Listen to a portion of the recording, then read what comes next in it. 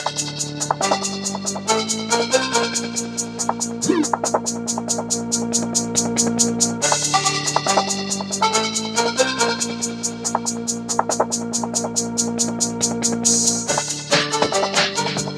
listening to the Padawan Perspective Podcast, a multi-generational Star Wars experience.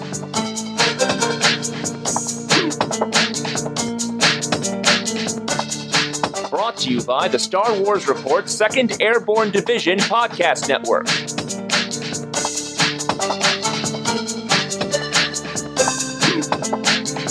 With your hosts, Mark, Barrett, Taylor, and Pharaoh.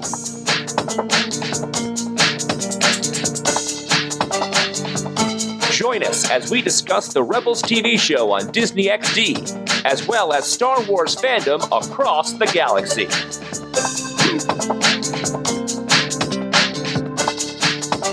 The Padawan Perspective, the multi-generational podcast of the Star Wars Report 2nd Airborne Podcast Division. Sweet. All right, welcome to the Padawan Perspective, the Star Wars Report 2nd Airborne's multi-generational podcast. I'm one of your hosts, Mark Hurleman, and with me today, my Padawans, Taylor Jade. Hey. And Gavin Davis.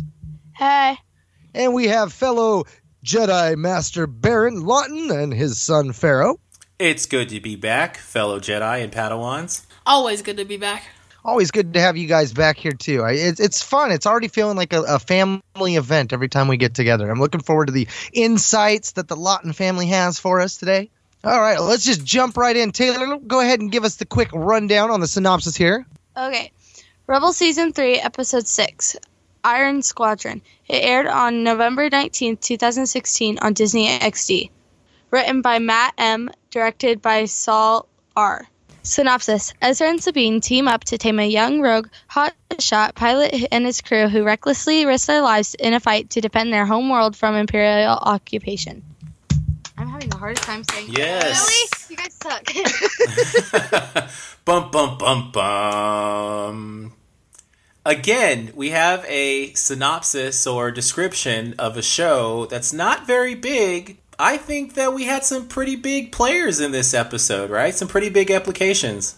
Soto can be caught off guard and pulled into a trap by simply kidnapping one of his family members. Thrawn is continually messing with our rebels now. Well, I thought it was a pretty good episode, but this is like one of a lot of times that the rebels had to save another one of their team members, because this happened with Hera, right? Whenever she tried to go on her mission to save her family, and then they had to save her. This happens a lot. No, you're right, Pharaoh. It's a dangerous formula. I mean, for the rebels themselves, if they continue to do this, and it looks like Thrawn's pretty much laid the outline of their doom. It's just a matter of time before he sets all the dominoes up in the right way where he's going to catch them all. I mean, I keep thinking about Rogue One with Mon Mothma going up to Bail going, hey, what about your Jedi friend? When it's like, well, what about the 3 Jedi you have on roll? Like, you've got 3 Jedi in this cell. Why aren't you using them? I kind of think Thrawn might have a hand in the reason why. Again, how cool is it to have Thrawn? We have Thrawn in Rebels. I don't think this is sat in with the rest of the Star Wars community on how important this is. Thrawn is coming in again. He's going to get these Rebels. Every time he comes in, I keep having this fear that someone is going to die. Someone is going to get caught. It's only a matter of time before Thrawn's net catches them. And every time he shows up, I'm thinking, is this the time? Is this the time? They got away again. But it's coming.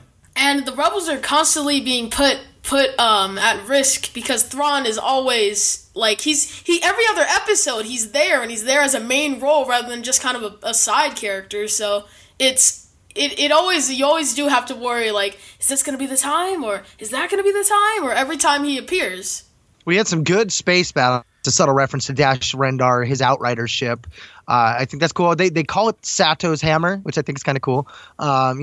People have talked about, well, what if it was Rendar's ship? Well, of course, that's Legends. This is canon. So I think it's cool that they've taken that and they've reformulated it and they've brought it back in a sense.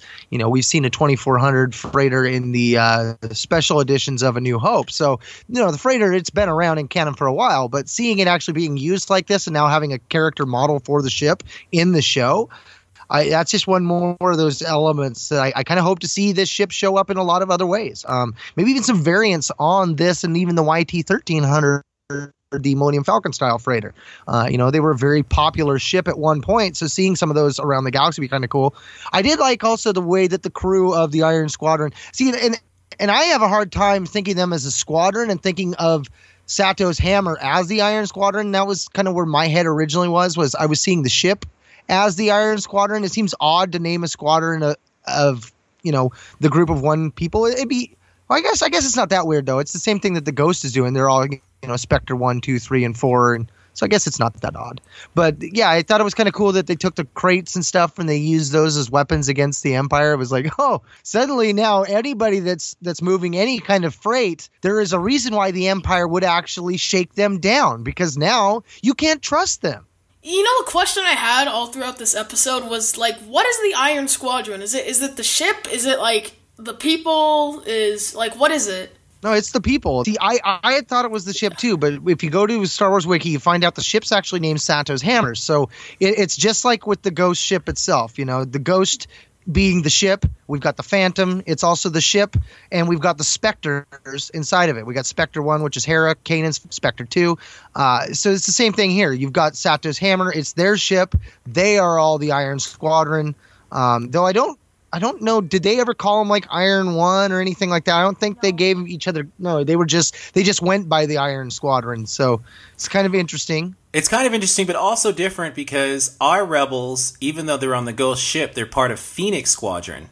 And we've heard them go into battle and call themselves Phoenix Squadron 1, Phoenix Squadron 2. Haven't we? Haven't other people in their squadron? Yeah. They're not the only one in Phoenix Squadron. No, Hera runs Phoenix Squadron. Right. So I've been trying to figure out how the cell works, because we don't know who the leader. I've been assuming that this cell that the rebels are working for has been involved with Bail, and Bail has taken somewhat of a leadership role, but it's like, is Bail in charge of this cell? Like, that really hasn't been established like it was in Legends. In Legends, we had three major architects to the rebellion. It was Mon Mothma, Bel Iblis, which was a character that mainly came from the EU, and Bail Organa. And the three of them came together, and when they came together, that was really the solidification of the Rebel Alliance.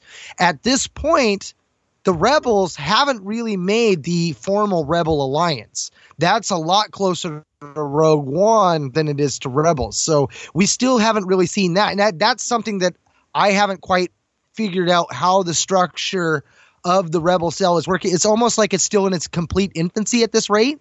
So it's kind of not solidified. But yeah, I think that by doing it the way they did, it raises a lot of those questions, because we're like, well, so how does that work? You know, like how's their pecking order go? We have 4 new characters who make up the Iron Squadron. We have the leader, who is Mort, and Mort is Commander Sato's nephew. So I believe his name is Mort Sato, and he's the pilot. We have the female crew member, Goody, who is, I'm not too sure what species she is, but she looks a lot like the new singer in the new edition for Jabba's Palace. That singer. Oh, yeah.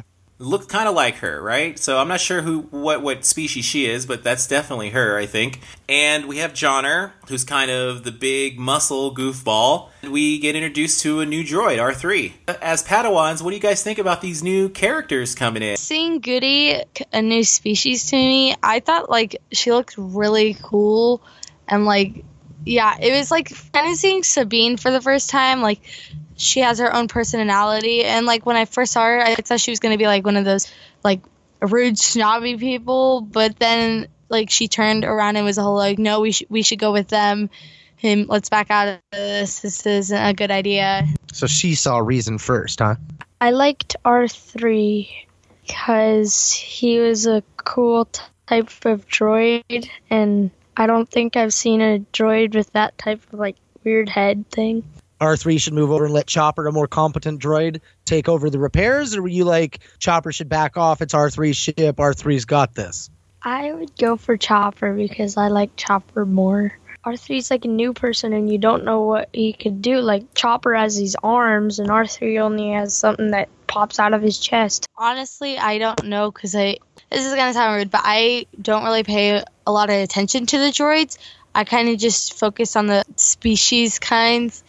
So Okay, so you like the alien designs? I like how she doesn't. She would not serve their kind if she owned a bar.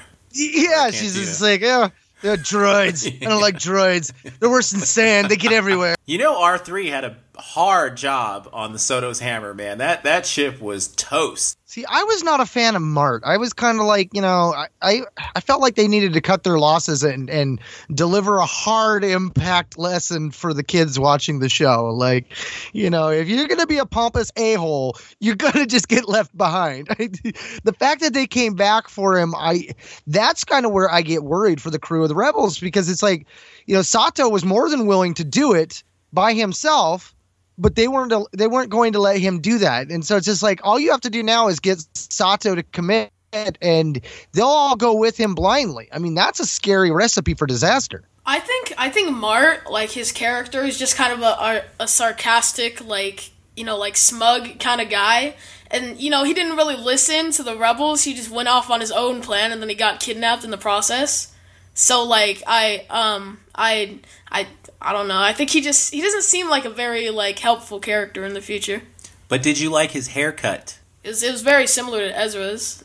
He did have a mane. At the very beginning of that episode, there was a part where they were getting the transmission, like a ship full of Ezra's. And, like, I don't know what it was about it, but the way he said it just made me start laughing really hard. Because it was like, when he first said it, I was all like, is that a little kid? And then he's all like, that sounds like a ship full of Ezra's. And I was like, oh my gosh. He did have a hint of dejection in his voice. Another thing, too, that I'm surprised you haven't brought up yet was the way Sabine kept giving Mart a hard time, because every ship Mart came up against was a Star Destroyer. He would tell everybody it was a Star Destroyer, and she's like, that's not a Star Destroyer. And when the Star Destroyer finally shows up, she's like, that's a Star Destroyer. You're like, oh, get out of there now. And I think like that's one of the things is like Mart did not ever realize how in over his head he was. He had been lucky through a series of events, and it overinflated his ego. He had that sense of invincibility, that superiority. And when the rest of the rebels, these seasoned rebels, dude, hey, no disrespect, but you're just a young kid. You're in over your head. You need to come with us. And he's like, no, this is my home. I can defend it. And they're like, you haven't seen the other shoe drop. We've seen the other shoe drop. It's coming. That, again, gets back to that recipe that, man, had Thrawn played this a little bit better, had he not been testing and actually laying a trap, he could have got them all. I mean, he's figured out for sure he'll be able to get them all. He just now has to set the trap. But had he just been trying to and setting the trap then and there, it'd have been over. That would have been it for the Rebels. And what makes that moment more poignant is that it's Ezra who's telling him, we have to go. It's Ezra who has kind of grown up, and he sees, he's able to make better decisions. What was weird was, I wondered where Zeb and Kanan went, because they took 2 A-Wings onto the planet, and I wondered where they went. I don't even remember much beyond that. I mean, I think all of a sudden they were back with the rest of the crew. I remember Hera telling them to go somewhere, and I saw the Phantom going and heading down to the planet with the 2 A-Wings. That's all I remember. I know what I had a hard time with Mart's name, because I kept thinking they were calling him Mark at first. And then I was like, are they calling him Mart or like Walmart? Or is it like, are they calling him Mork? I was really having a hard time, because each actor would say his name just a little bit different. And I'm like, all right. But I thought it was kind of a cool way to introduce Sato having family. A lot of shows will do that where you'll follow a character and you not realize that they've got family, and then all of a sudden, bam, they interject the family. I think that worked out really well in this regard. Why at the end of it did Thrawn let them go? He does that a lot. He just watches them escape. Okay, so Thrawn in Legends was such a genius that he could look at a piece of art, like this sculpture of Minas Tirith sitting on our desk, right? And he could look at that and he could tell you what planet it came from. He could tell you what sculptor made it, because of the techniques of how the statues are made, right? So he would say, like, okay, see the structure of this building right here, that's Roman, and he could tell you where the guy had came from, what kind of history he had, and then he could tell you weaknesses of the culture based off of the art. Well, Yes, he is like a mind reader for art. He is using things that he knows and the things he can find from art to set a stage that makes a trap. So through this episode, Thrawn has found a way to lure the rebels together.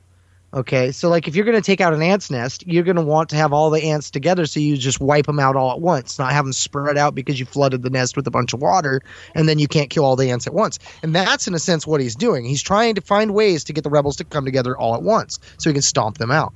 There was this thing that we were learning in school in social studies, and we were talking, what war was it? It's about the 13 colonies, and the colonists were going against the British. And so by going against them, they went after the leaders, kind of. And if you don't have your leader, they all kind of just like start to give up because they have no idea what to do. So they were sniping them. No, and that makes sense too. And that's kind of what she's describing is what the rebels are doing, which is guerrilla warfare. They're striking at precision targets. Yeah. Well, so Thrawn, he's trying to find a way to bring a guerrilla warfare style enemy out into the open so he can take them out. Okay. The rebels, because at this point they don't have a structured leadership, they are constantly disappearing. Every time they come, they're gone again. They can't locate them. So part of why he let them go is because he's trying to figure out the trap, but he didn't just let them go. I mean, he did try to get them. The rebels did have some amount of luck and the force on their side. And we've seen, like I mentioned before, that he was willing to sacrifice one of his commanders, one of his underlings. And we also learned that he's willing to sacrifice his underlings. He sent Admiral Constantine out there with one ship as bait. And you could see in Constantine's face that he was going out there as bait. And that's pretty cold-blooded, Thrawn. Pretty cold-blooded, man. So I know one thing that stood out that Pharaoh had brought up was the food that they were eating. That was kind of, what did you call that pizza? Honey sandwiches. I thought it looked like a beehive, like Dorito. Exactly what I said. And whenever I saw that really made me question, like, what do they eat out there? Like, what is their space food? Because you never really see the rebels. You never really see them eat anything. So it's like, do they eat that like regularly? They drink a lot. Maybe their nutrition comes from their cantina drinks. That's a very good question. We've seen this honeycomb pizza thing in Empire. We've seen kind of like a Slim Jim beef jerky thing that they were eating. So it doesn't seem like anything is very appetizing in the Star Wars universe. About Nerf steaks. You almost wonder if they've got like a tube paste like NASA uses. I know Legacy or KOTOR, they had, where was it, Marn, Griff, and Zane, they actually started their own little kitchen on a ship, and they were going with the fleet, feeding the fleet. So it was kind of like, they're like one of those little traveling mini market kind of things. One thing I liked about it was how the ghost circles back and uses a magnetic lock to capture the YT-2400 freighter and make a run for the Imperial cruiser. Oh, when it came and grabbed it at the end. Now, what did you think about the fact that Mart was stuck inside that ship the whole time? Like, he was just completely sitting there. Did you think at all, like, if they don't come and get him, he's going to be completely captured?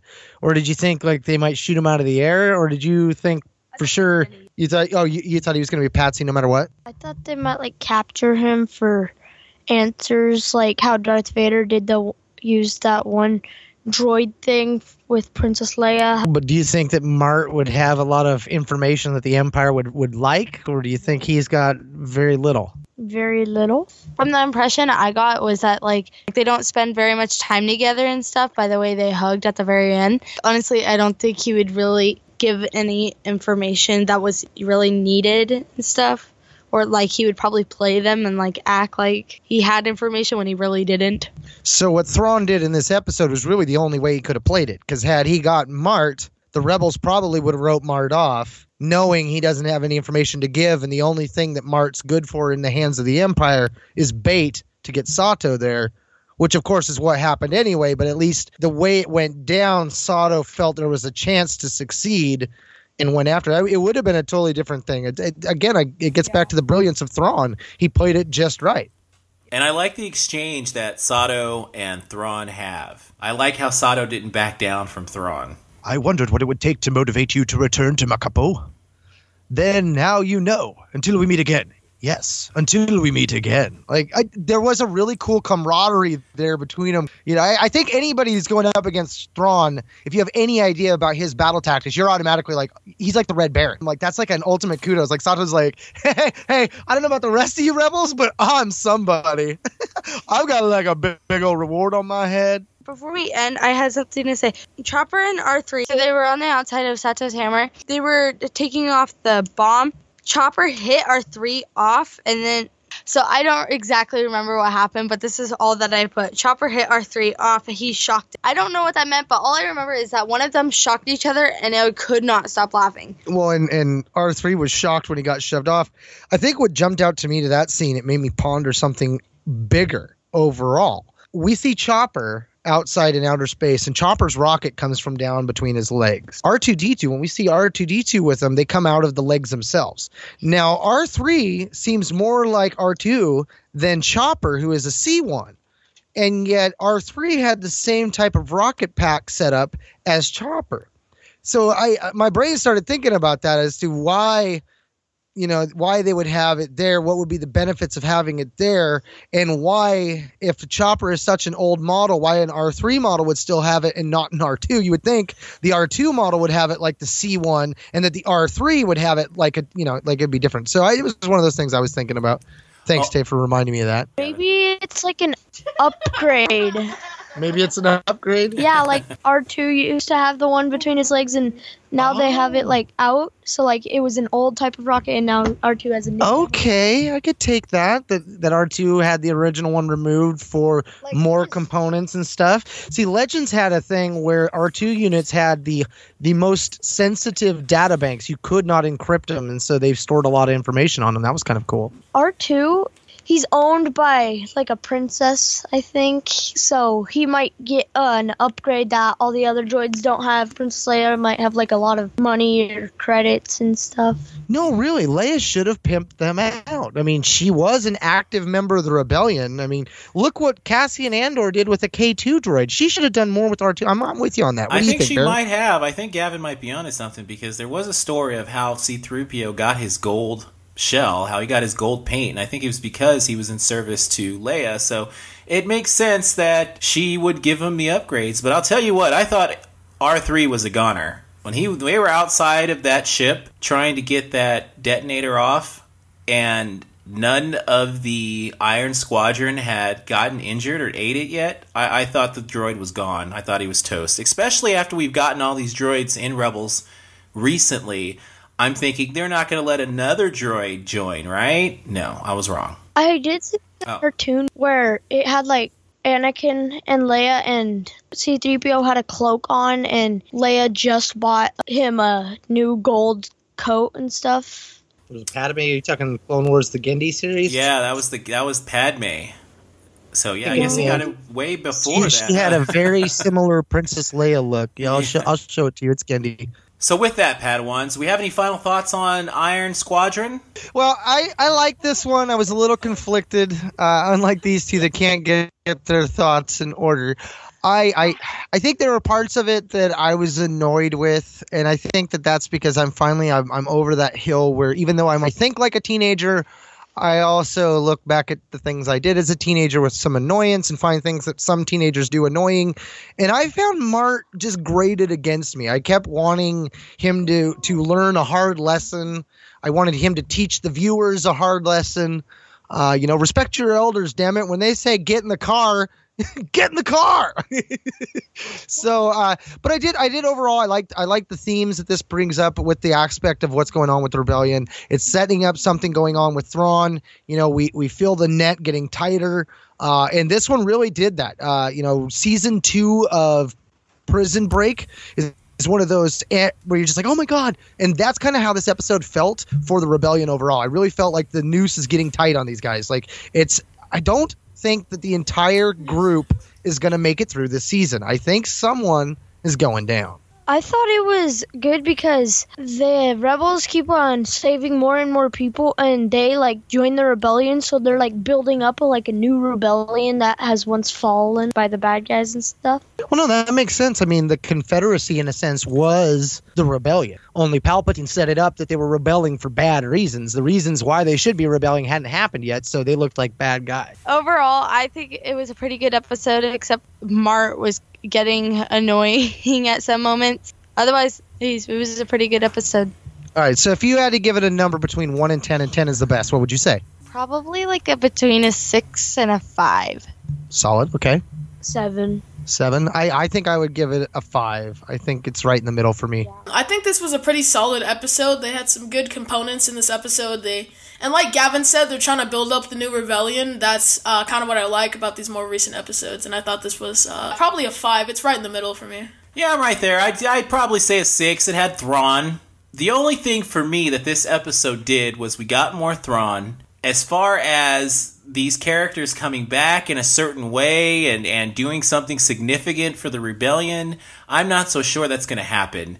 It doesn't seem like they're brave. I'll give them that. Iron Squadron is brave, and maybe we'll see the ship again. I don't think that ship is going anywhere. It has a little bit of personality. I think they did that on purpose. But these characters, I'm not so sure that they made such an impact for the rebellion, for them to join the rebellion. What they did was they gave Thrawn another tool for him to use in his fight against the rebellion. You gave me something to think about, though. Like what if we see Mart again as a fighter pilot or something in a later, not even this show, on another show or another movie or something along those lines? Like, the Snap Wexley character, he just was somebody, but then all of a sudden you found out in the books he had an origin in the books and that stuff, and you're like, oh, the character's got more going on over there. I hadn't thought about that, but I mean, they could go on to play more of a key role, and especially Mart, because of the family connection. I mean, if anyone's going to have an in with the rebel leadership, it's going to be Mart. If he just proves himself like Ezra's done. Padawans, I think we've got your perspective on the Iron Squadron. Why don't you join us next time when we talk about the Wakaki job? Wanaku job? What is it called? The Wakataka job? The Wakata I'm job. walking off this job. Join us next week for that. And I know you have a few things you can say, where to find us, where to find more of us. This wraps up this episode of the Padawan's Perspective. We'd like to thank everyone who joined us today. You can find our episodes directly on the Star Wars Report website, 2nd Airborne Division of Podcasts at www.starwarsreport.com. So for the Padawan's Perspective, this has been Mark, Taylor, Gavin, Pharaoh. And Barrett. Until next time, I'm sure everything will go horribly wrong. Bum, bum, bum. Thank you for listening to our show. For more content, please like our Facebook and Twitter pages. Theme song by Subconscious Tunes. Announcements by Brock.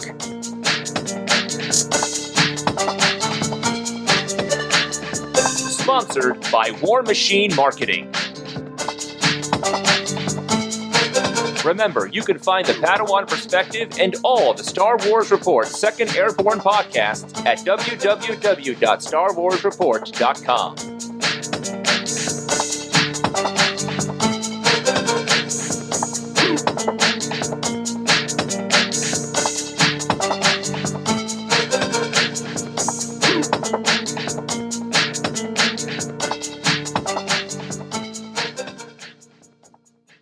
does Darth Vader sometimes come back and then leave and then come back and then leave again? He's a busy guy.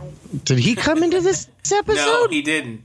They You're didn't even he was mention him. one speck in the back corner. I saw him. He showed up. They haven't Okay, so even you're mentioned okay, him so- since Thrawn showed up. They have not even mentioned Yeah. Vader. So you're wondering then why this, I take it, as a general Star Wars question more so than just Rebels, right? You're talking also him showing up in Rogue One.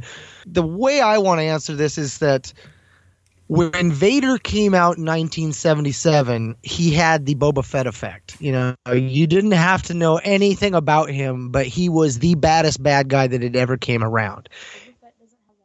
No, but what Boba Fett has is a similar lasting power. Boba Fett didn't do anything, and he became a fan favorite for a lot of people.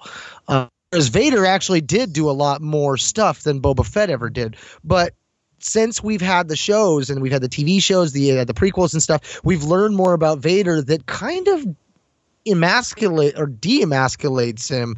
You know, he becomes the mustache twirling villain. He becomes a lot more like General Grievous, where he gets really close to getting the bad guys, but he never captures the bad guys. They always get away. And so they're trying to find ways to put Vader into the story to recapture that menace of Darth Vader without him being the one to fail all the time.